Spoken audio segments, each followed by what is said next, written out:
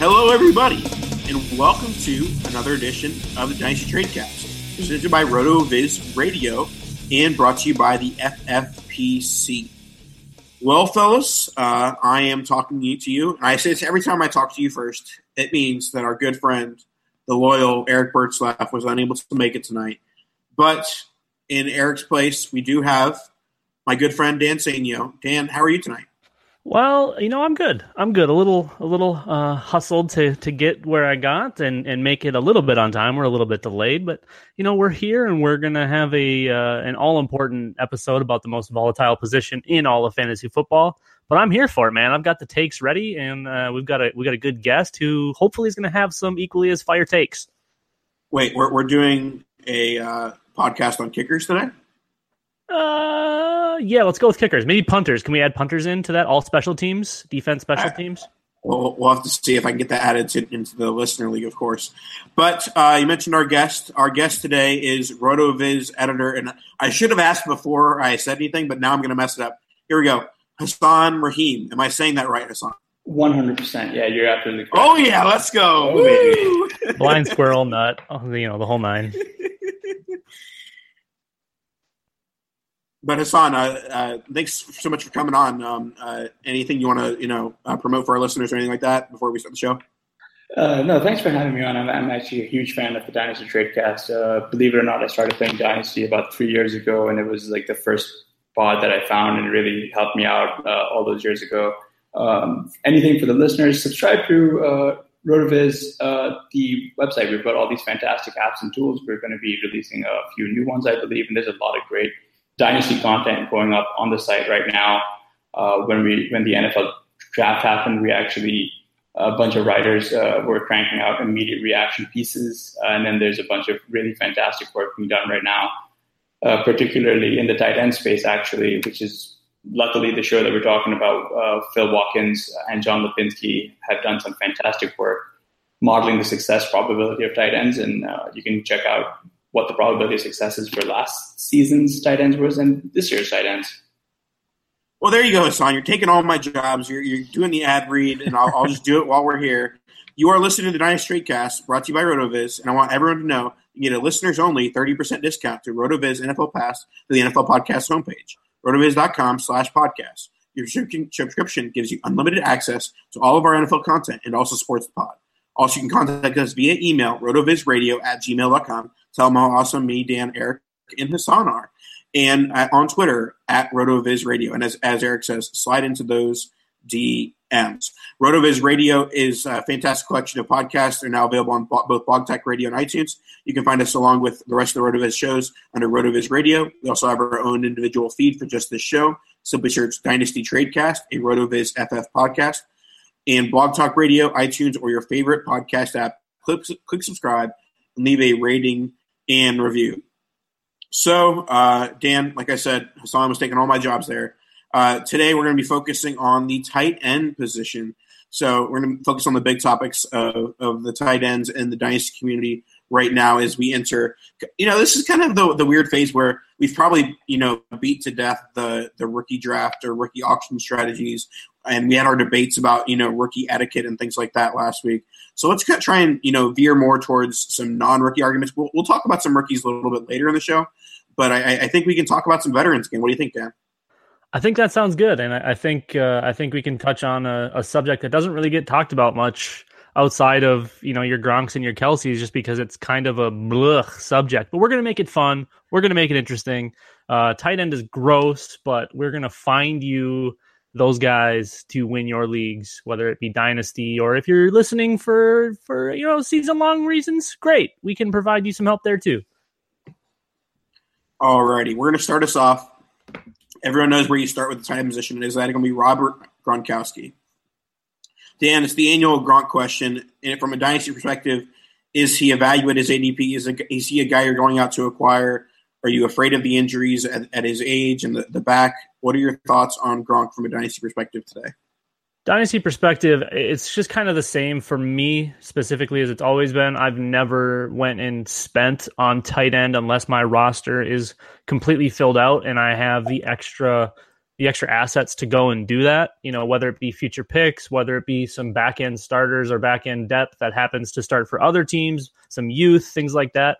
So specifically, no, I'm not going out and targeting Gronk, but I am going out and asking that question to all of my league mates, all of the Gronk owners. Hey, are you looking to move Gronk at all? Blah, blah, blah. Those just asking those simple questions just to see if they're trying to get out from under him. Maybe their teams are getting a little bit older. They want to move on. So if I can get him at a discount, I'll absolutely dig in and try to make something happen. But if I have to hit for ADP or for market value, I'm probably just going to pass and try to shoot my shot a little bit lower down the list in tight end.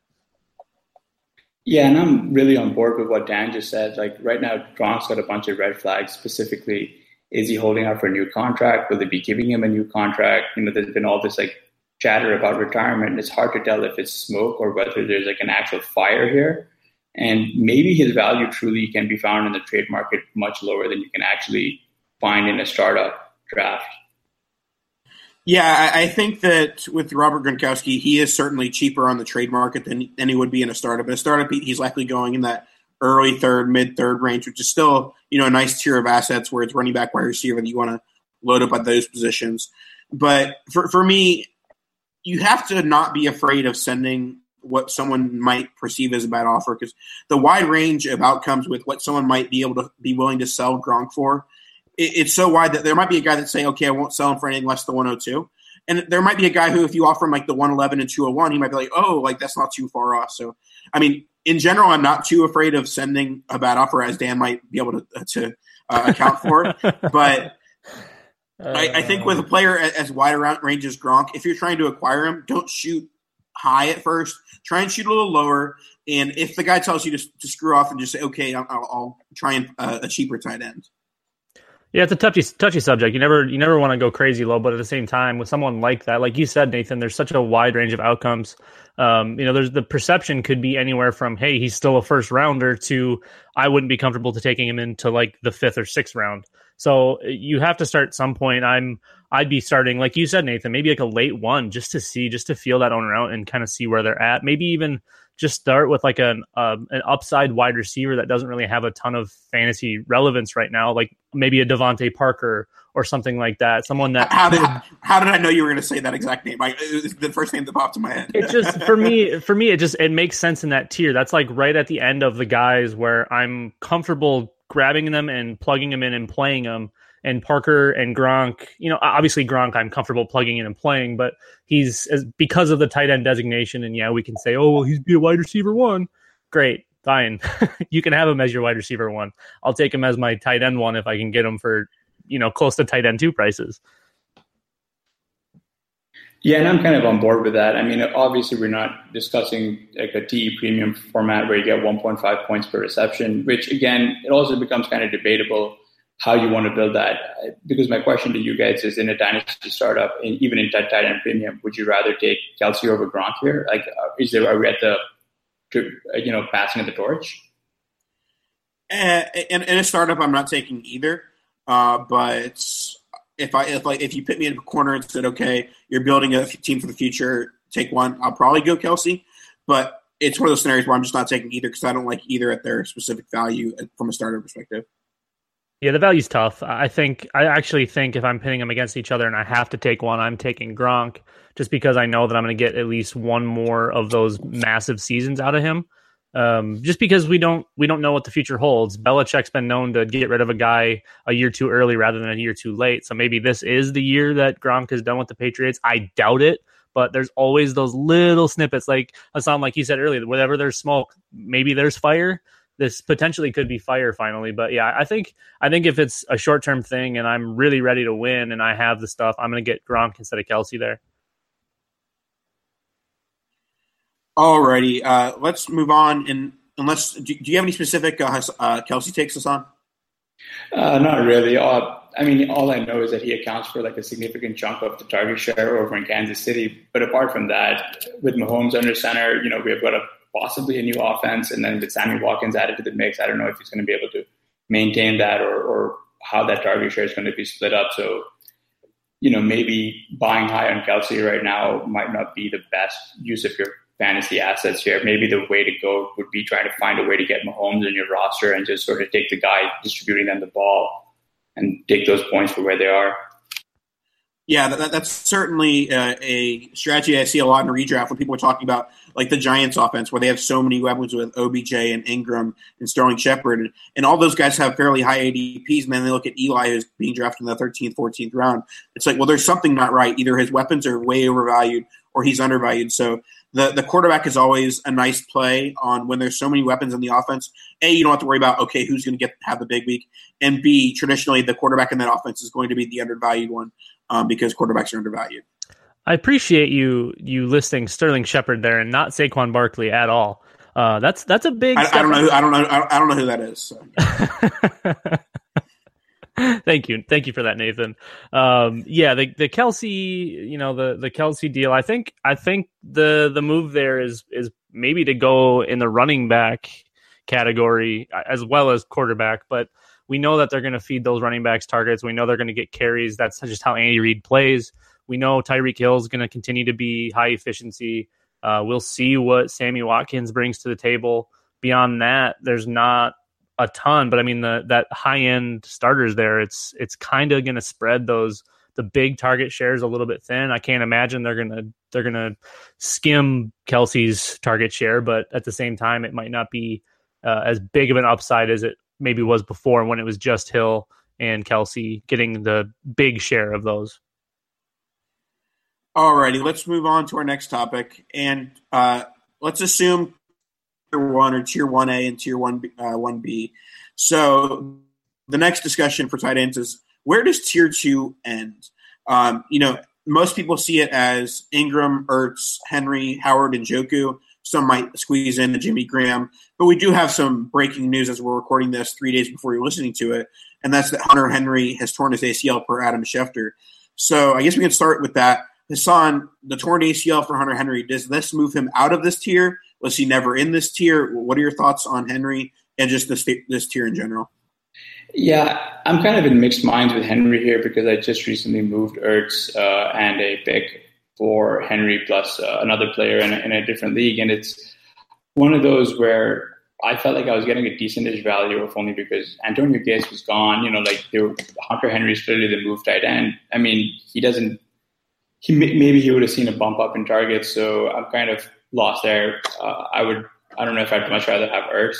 I guess I'm fine with it. And I guess Evan Ingram and Njoku, I guess one of the things about this tier is a guy like Kyle Rudolph seems to be perennially undervalued. And I think when you're sort of worrying about picking these guys because, they're young, they've got a lot of hype, but someone like Rudolph was also fairly young coming off that breakout campaign from a couple of years ago. He slots in lower in terms of ADP, particularly in startups, and you could probably get him fairly cheapish in trades. Nathan, I know you and I just recently completed a trade for Delaney Walker. I sent you a 2019 second, and you sent me back Walker. He's another guy who I think is valuable in startups, if only because I think you're going to get 1 year of production out of him. I don't know how high, what his ceiling would be, but Jonnu Smith tore his MCL back in January in that playoff loss, and sure, he's supposed to be ready by OTAs, but it's difficult to tell whether or not he's going to have the same athleticism, explosiveness, and maybe he's still half a season away, and by then, hopefully, you can find someone on waivers to help balance you out. I think we need to get rid of Eric. I'm kind of just digging on Hasan here. I think we need to keep Hasan. We need to get rid of Eric. Yeah, man, the Kyle Rudolph take, that's huge. He belongs in this category. And I actually have Ertz up in the first tier. So I have it Gronk and Kelsey 1A, 1B, Ertz 3, and then tier. So I'm all on board with like the Ingram, Howard, and Njoku. And then we gotta have Rudolph in there. Kirk Cousins seems like a tight end kind of guy. Those guys play golf together. I don't know if you know that. I've got picture proof of Cousins and Rudolph and Thielen playing golf together. No big deal. So that's important stuff. That's inside scoop knowledge. You heard it here first. They play golf together. But it's a young tier. I don't have Henry in that tier. I have him just beyond it. I could understand why even before the ACL tear, he was out of that tier. He was just on the back side of that tier.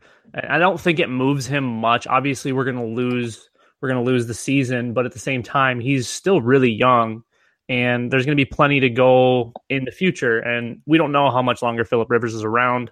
Obviously, Keenan Allen and Melvin Gordon are the alphas there, but Henry still had a solid role, even with Gates taking a little bit off the back end there. And there's not a ton of high-end guys there, for future. Mike Williams, we don't know. Tyrell Williams, is he even still there? There's just not much there. So I think they're kind of building the offensive core to help the transition from Rivers to whoever else is coming. So I think for future, Henry maybe belongs at the back end of this tier or just in the start of the next one. I was never a big fan, but I think he will be pretty fantasy relevant. I think he definitely slots in that mid tight end 1 to low end tight end 1 tier. So I think, I don't hate having him in this group. It gets a little messy, especially now with the ACL. Yeah, this will fit under confirmation bias 101 population, Nathan. I don't have Hunter Henry in any leagues. I've always thought that if it took him this long to, supplant Antonio Gates towards the back half of his career where he hasn't done much, that he isn't that supreme talent that maybe the biggest of his fans are. So, I wouldn't have considered him in the Ingram, Ertz, Howard, and Njoku tier even before the injury. But certainly with the injury, it's something to worry about as far as, NFL teams, they kind of forget about young guys who get injured and miss an entire season. They tend to, try and acquire other players through the draft or free agency, and they try and move on, So, and I don't think Hunter Henry has performed well enough in his career to this point to supplant, this guy's guaranteed to get touches when he returns in what would be 2019. So I'm skeptical on him at this point. I'd be trying to, if you can, I don't never like to sell low, but if you could sell him for an early second this year or what looks like to be an early second next year still somehow, that's a move I would pounce on. And if you really want to get a tight end on the Los Angeles Chargers, I can't believe I'm about to say this, but Virgil Green. Yes, Virgil Probably Green. on waivers. Oh, no. Hassan, no. Oh, man. That's a head first dive in the deep end. I love it. Oh, boy. I've been in a position where, last season where Ertz was a late scratch and I was able to somehow luckily plug and play Trey Burton. And now look, Trey Burton, has he overtaken Adam Shaheen in terms of Dynasty startup ADP? Yeah. Definitely. Yeah, and Shaheen, he was coming on pretty strong, and he's probably one of those guys who's undervalued. You've got these sophomore guys are kind of undervalued. You've got your Ricky Seals-Joneses, then you've got your Gerald Everett's. And if you really, one of the things that I actually kind of don't mind doing is getting just marginal production. And a guy who's just horrifically undervalued in Dynasty right now is Jared Cook. He is the tight end 1 over on the Oakland Raiders. You can do better than Jared Cook, but not for his price and so the ROI you're going to get just by having him in your lineup. And I guarantee you could probably get him for a 2019 fourth because someone will just look at it and say, I can't believe I have Jared Cook on my roster. I'm not going to lie. Jared Cook and Vernon Davis, those are guys that end up starting on my rosters every year because I don't invest 100%. In the tight end position. So I have no problem saying Jared Cook is a solid buy for a fourth round pick. But let's move on to our next one, and that's going to be Mike Gesicki. He's a guy who's not quite in that tier we just talked about. And he's probably behind Kyle Rudolph and Jimmy Graham as well. What does he have to do in his rookie year, Dan, to kind of put himself in that conversation with the Ingrams, Howards, and Njokus? Find a different football team with a better head coach and an actual quarterback. Is that within the is that within reason? I hate the Adam Gase effect. I do not like wide receiver turned quarterback. Still probably a better wide receiver, Ryan Tannehill. But there is nothing there to take targets away from Mike Gesicki. Yes, they went out and spent money on Albert Wilson. Kenny Stills is probably the alpha there. Devontae Parker is probably predominantly a big-time red zone threat, maybe down the field guy as well. But at the same time, there's just nothing super exciting there. They went and got Kalen Ballage in the NFL draft, who's a good pass catcher.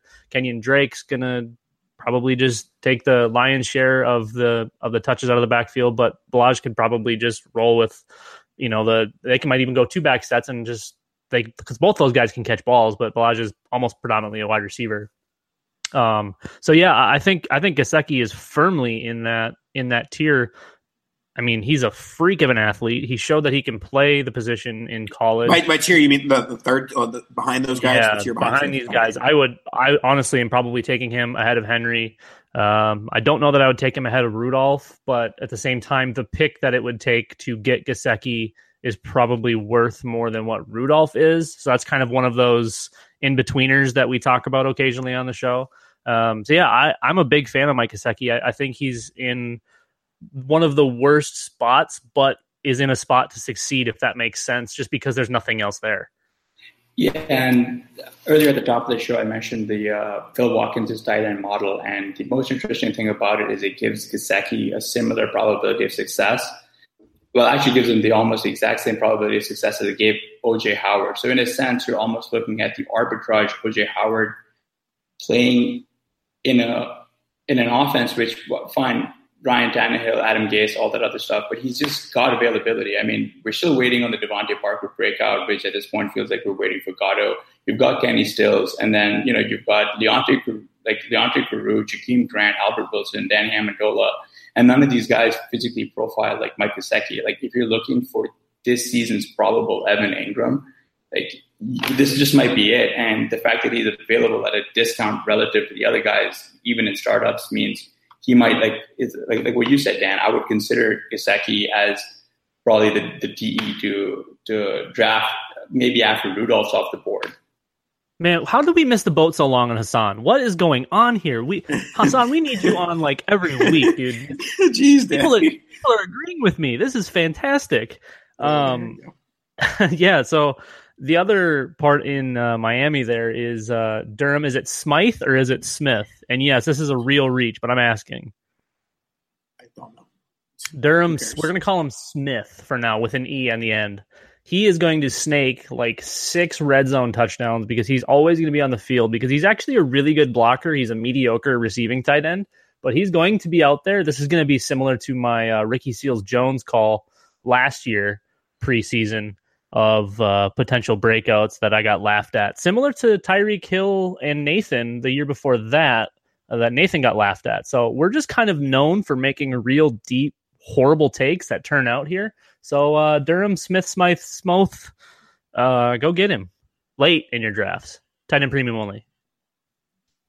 Yeah, my Gesicki take, it's kind of the run-of-the-mill, everybody makes the same rookie tight end take, but yes, there's target opportunity in the Dolphins offense, and he could show some flashes in year one, but it's very unlikely that he shows any sort of, actual like fantasy production that you can rely on from any sort of week-to-week basis. So I think that his market value will be the same, maybe a little bit less than it was, around 12 months from now. So I'm fine investing a mid-second round rookie pick, but other than that, I'm fading him in rookie drafts.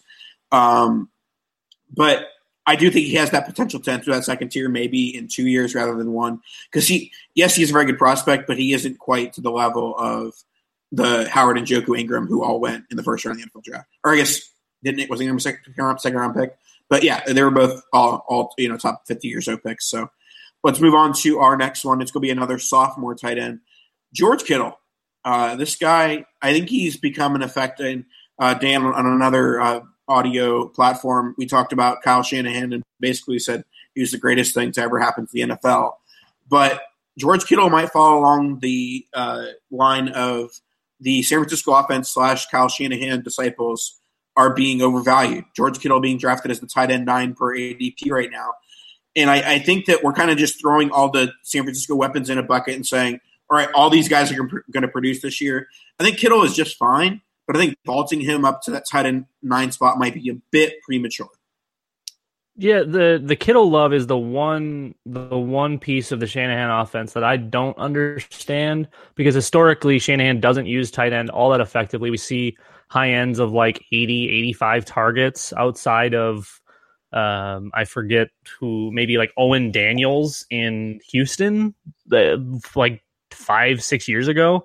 There's not the big time upside. So Kittle had something like 60-65 targets last year. There's not going to be a big enough leap and enough going to him, I don't believe, even though it is kind of limited as far as targets there. I don't think we're going to see him surpass that 75, 80 target mark just because that's what Shanahan does. That's how his offense is built. And now you have you have Pierre Garçon who's going to get most of those targets. We kind of can just plug and play that. You've got a couple of new guys in town. Like Richie James even could become relevant really quickly, as far as like a deeper stash type asset. And then obviously Jerick McKinnon is going to get a ton of targets. We've seen a couple of things today already on Twitter, and we've seen it over the during the offseason. But OTAs just started, and it's already Jerick McKinnon could catch 70 passes, 80 passes. It's like, yeah, he definitely could. He absolutely could. I don't see Kittle getting to that mark at all. Maybe like a 55, 60 catch season, which is really good for tight end. But at the same time, propping him up at tight end 9, assuming the big volume spike and assuming that the Shanahan offense means a lot for him is bad process. But at the same time, is there anybody else behind him that should be there? That's the big question. I don't know that there's anything else behind him outside of, your Jared Cooks, your Charles Clays, but you're not putting them in at tight end 9, even though I think they might be more productive. So the interesting thing about George Kittle, and we're going to play a little bit of small sample size theater. If you take his last 4 starts with Jimmy Garoppolo, like the last 4 games where he started in the season, and then you assume he's going to score that over the course of all 17 games, that would have made him the tight end 9 last season. So that means he's like already being priced at ceiling, with Jimmy Garoppolo under center. You've got no Pierre Garçon to steal away targets. Marquise Goodwin struggled the last 2 games with injuries as well. And now you're going to tell me this guy is like, the tight end 9. When you look at his actual splits per the road of his splits app, he's got the same number of targets with or without Jimmy Garoppolo. He's seeing the same number of catches. He saw a similar, TD percentage. The only thing that kind of bumped up were his receiving yards. And, they've got a bunch of like weapons out there in the receiving court. You've got Dante Pettis. You've got not Antonio Callaway. You've got Trent Taylor. You've got a fully healthy, hopefully, knock on wood, Pierre Garçon. And you've got an actual pass-catching running back. Say what you want about Carlos Hyde, but once Jimmy Garoppolo took over, those targets for Hyde dried up pretty quickly. And he's going to be competing with all these guys for targets, and it's difficult to really swallow the tight end 9 pricing on him, assuming he's going to ascend from what is already currently his best case scenario. And in this case, with who would you take after him? I don't know, maybe a Jack Doyle. I don't know what your guys' thoughts are on him. Just an ugly, tier of player. But when you look at how barren the Indy depth chart is versus what the 49ers have going for them, whether or not Luck starts, it's irrelevant because he outside of D.Y. Hilton, they just have a bunch of water bugs and Ryan Grant, I guess. Water bugs. Yeah, there are actually plenty of. Obviously, you guys can agree or disagree with the list I'm about to give, but there are plenty of guys going below Kittle that I would prefer to Kittle. I'd rather take the shot with Jordan Reed, Mike Gesicki, Delaney Walker, Tyler Eifert, Dallas Goedert. These are all guys that are going way after George Kittle. And this kind of just speaks more to I don't want to invest heavily in tight end. But if I have George Kittle on my roster and want to, maybe invest in tight end, I have zero problem going with George Kittle in a mid-second or George Kittle in a late second and trying to get into that second tier that we talked about with Ingram, Howard, and Njoku and Ertz. It might take a little bit more than maybe a mid-second. But, just going from the tight end 9 to tight end 6 shouldn't be that expensive. So that would be my thoughts is I'd actually rather, spend up a little bit more to get in that second tier. But also there are guys after him that I'd much rather have. And I haven't seen Kittle move much on the trade market. So, I'm guessing the guys I named after him aren't going to be traded for him too often.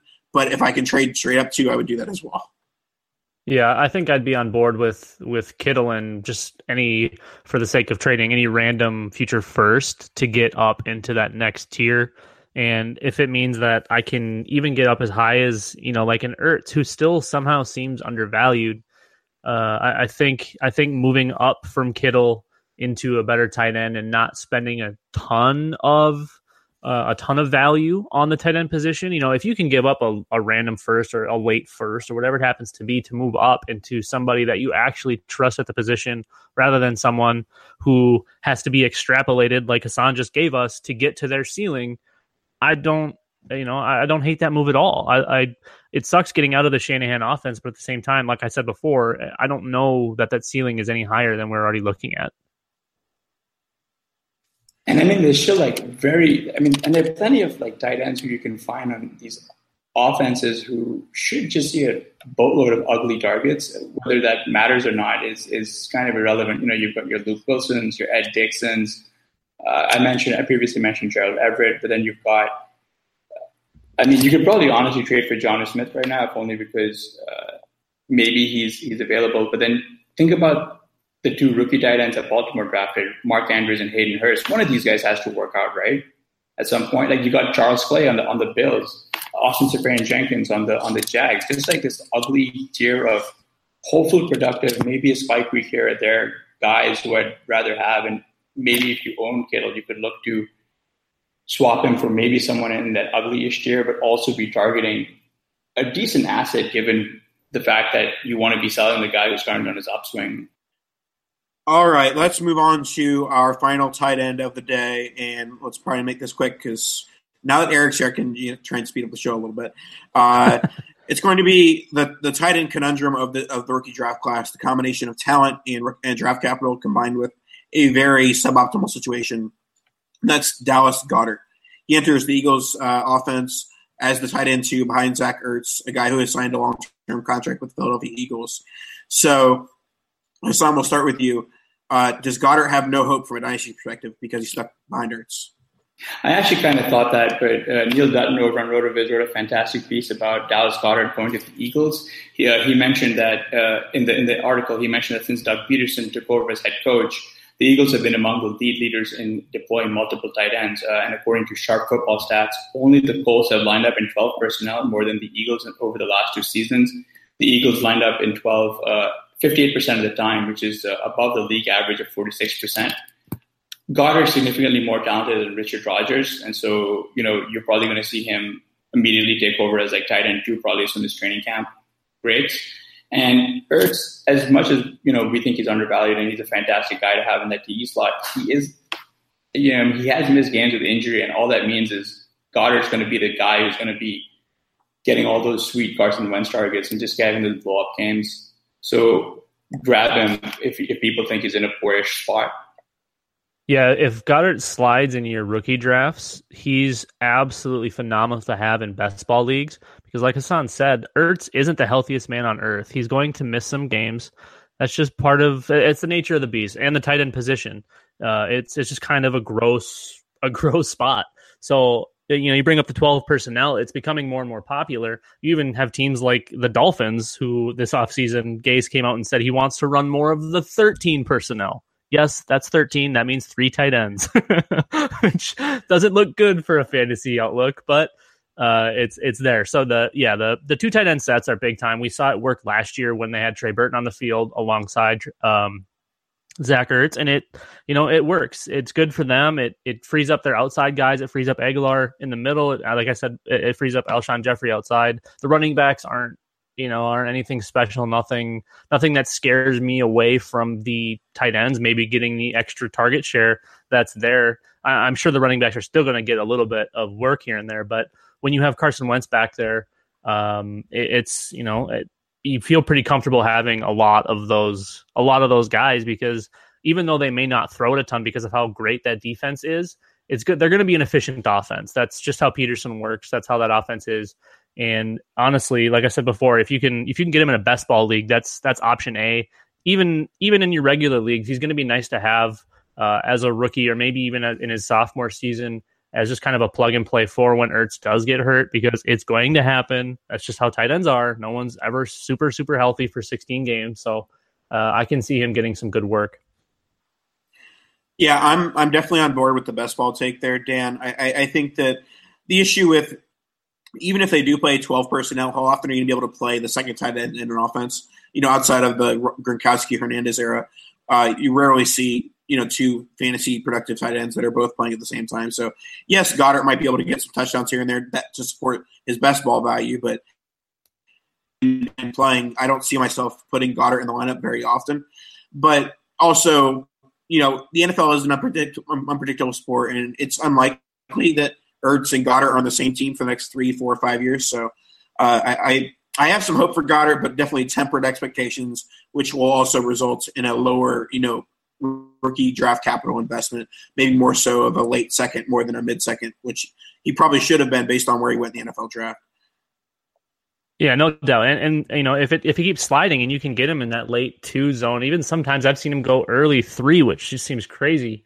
But the name of the game is scoring points. So if you have to spend that pick to have a good tight end for the future, it may take a few years to take over. We've seen that tight end window usually take about 3 years before we see anything super, fancy to look at. So if you have to just kind of get 3, 4, 5 games of use out of this guy for a 3rd round pick, that seems like an absolute steal to me. Plus, you have him for future because, again, he's young. He's going to be productive in the future once maybe they move on from Ertz, once he kind of hits that age plateau, even though tight end seems to go a little bit older. It just seems like a really good buy for the price. So to answer the original question, Nathan, of does Goddard have any hope? Yes, I think there's a good amount of hope here. I think he's a good buy based on his ADP, and I think that's a really smart value. Like we mentioned before, and we'll mention again, we'll bang the drum for it. In best ball, try to get your hands on Goddard because he's going to be really nice to have at that value. No, I mean, I kind of agree with exactly what you guys said. Best ball or bust, really. This show it's just such an ugly position, and I don't know what else to say. If you don't have one of the top 3, like, you're really better off just going dumpster diving for your tight end slot. It's tough, but that's just how it goes. There you go. All right, it's time to transition, folks. And during that transition, I will tell you about our friends at the Fantasy Football Players Championship, the home of season-long high-stakes fantasy football. Fantasy draft season is heating up, and the FFPC has a format to suit interest and budget. Whether you like best ball or superflex or classic managed leagues, there are drafts daily with entry fees starting at just $35. Jump into a slow or live draft today. If you like Dynasty, and I'm sure you do because you listen to the Dynasty Tradecast, the FFPC has almost 200 active Dynasty leagues with your fees starting at $77 and going up to $2,500. And here's something incredible. Not a single Dynasty league has folded in 8 years. Not a single one. You'd think one would, but no. FFPC, they're on top of their game. New Dynasty leagues are forming right now with startup drafts launching on a regular basis. Don't miss the FFPC experience. Go to myffpc.com and register now. That's myffpc.com, the home of season-long high-stakes fantasy football. Alrighty, folks, it's time to get into the sexiest game in all of Dynasty podcasting, and that is Dynasty Trade Tinder. Hasan, I know you said you're an award-winning listener, so you know what the game is. We have a trade. We are the first side, and onto our screen pops up that lovely second side. We decide whether we want to swipe left. That means, no thanks, I'll wait for another one. Or swipe right saying, oh, yeah, let's get it popping. All right. Let's get it popping with the trade tender. And our first one, I got to say, guys, we're pretty good looking to start us off here. We're Stephon Diggs, Royce Freeman, and George Kittle. And onto our screen pops New Orleans Saints, not Los Angeles Rams, New Orleans Saints, Michael Thomas. So wait, hold on. Can you clarify? Is this good Mike Thomas or bad Mike Thomas? Well, it's bad, but it's New Orleans Saints, Mike Thomas. Yeah, looking in the mirror, I feel like I look pretty good here. This is a tough one. I've kind of come full circle on Royce Freeman.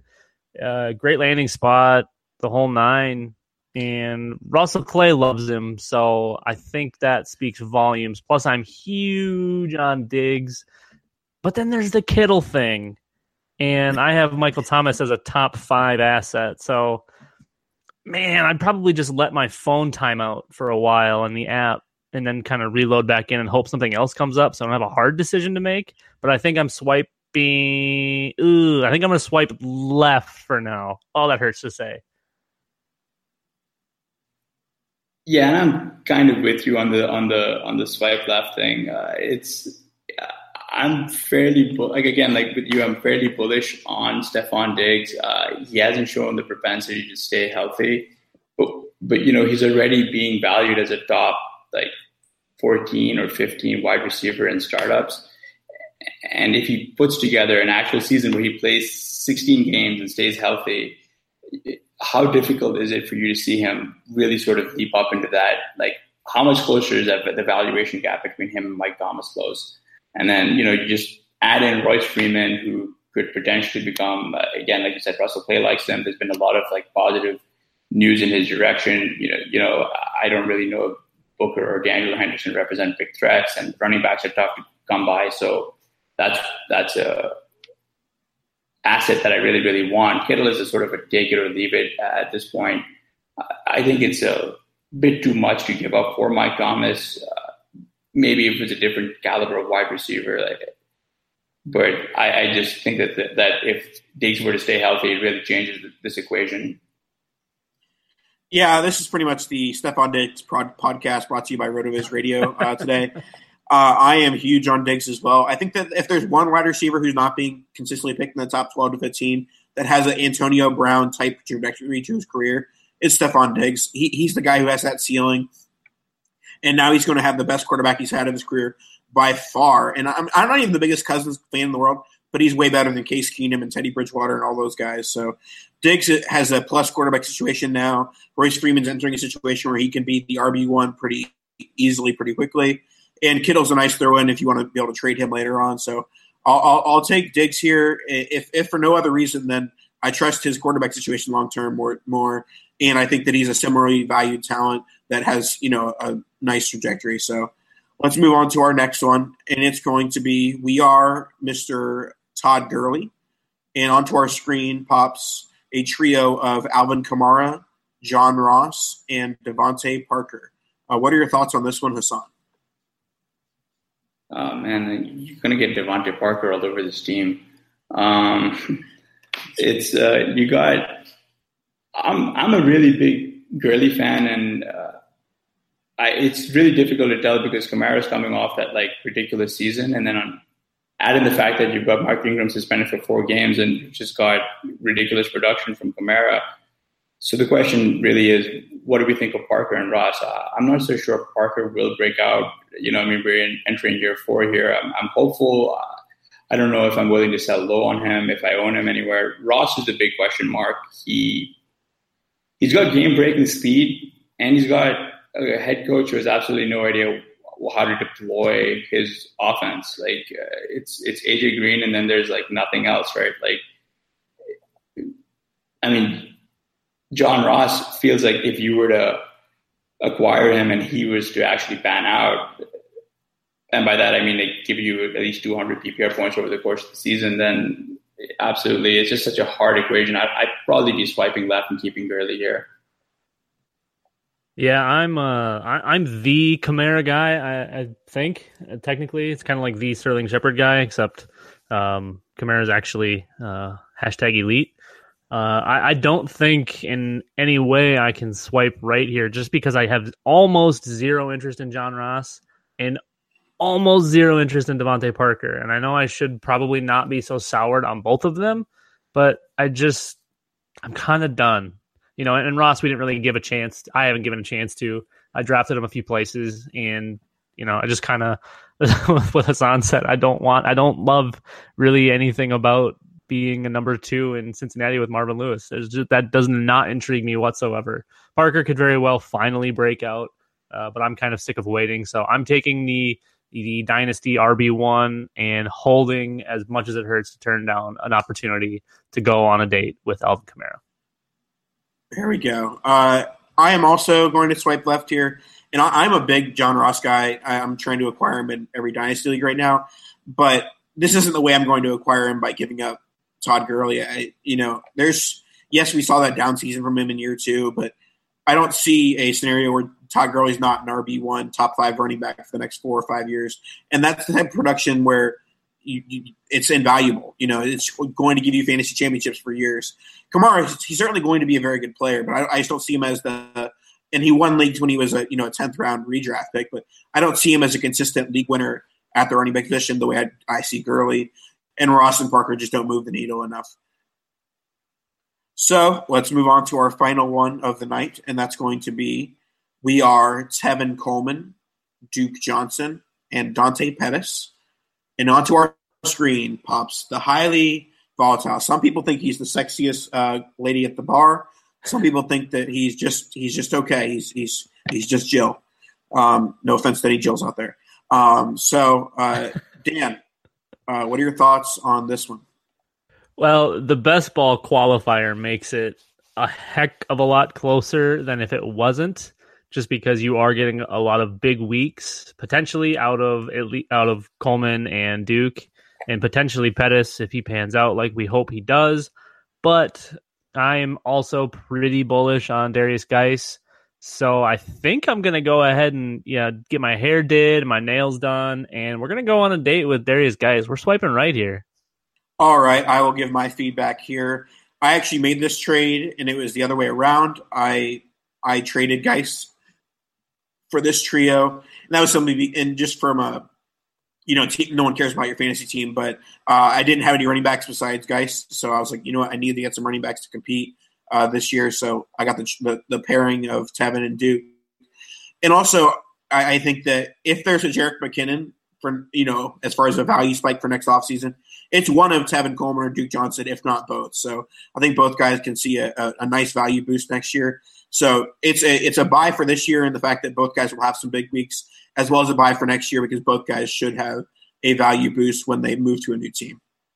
I'm with you, Nathan. If only because Dante Pettis becomes that best ball asset you kind of want to acquire in a trade like this. He could just be the guy that puts up those monster weeks. We don't know when they're coming, but because it's best ball, he'll hopefully crack your lineup a few times. And again, Coleman and Duke also have some of those rando games, despite being buried on their depth charts, it just happens, and you want those points. And then, like you said, going forward, maybe next season, one of these two guys could be the next Jerick McKinnon.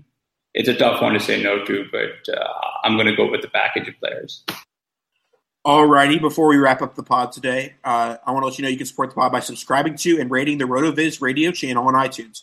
Do that, and you'll be eligible to win a free $35 entry to a league for our sponsor, the FFPC. Go to iTunes, leave a review with your name in it, and then listen to the future episodes to hear if you are the winner. Also, if you're interested in being an FFPC league with some of the RotoViz writers and podcasters, email us at rotovizradio@gmail.com, and we'll get that set up. That's right. Come at us, bros. We'll dominate you in FFPC. Done. But anyways, I'm being a hardo, so let's wrap us up. Some nice tight end discussion, some nice Tinder going on today. It was a really fun episode. Thanks a lot for coming on, Hasan. Really appreciate it. Any other thoughts before we wrap us up? No, thanks for having me on, guys. And if you haven't subscribed to RotoViz, please consider doing so. Awesome sauce. Dan, any last words? Hasan, you get a gold star for the day. This is the most anyone's ever agreed with me on the show. I'm truly honored to have you here. So thank you so much, Hasan, for coming on. It was a really fun show. And certainly this will not be your last trip to the Dynasty Tradecast if I have anything to say about it. So thanks a lot, guys, and we'll see you next week.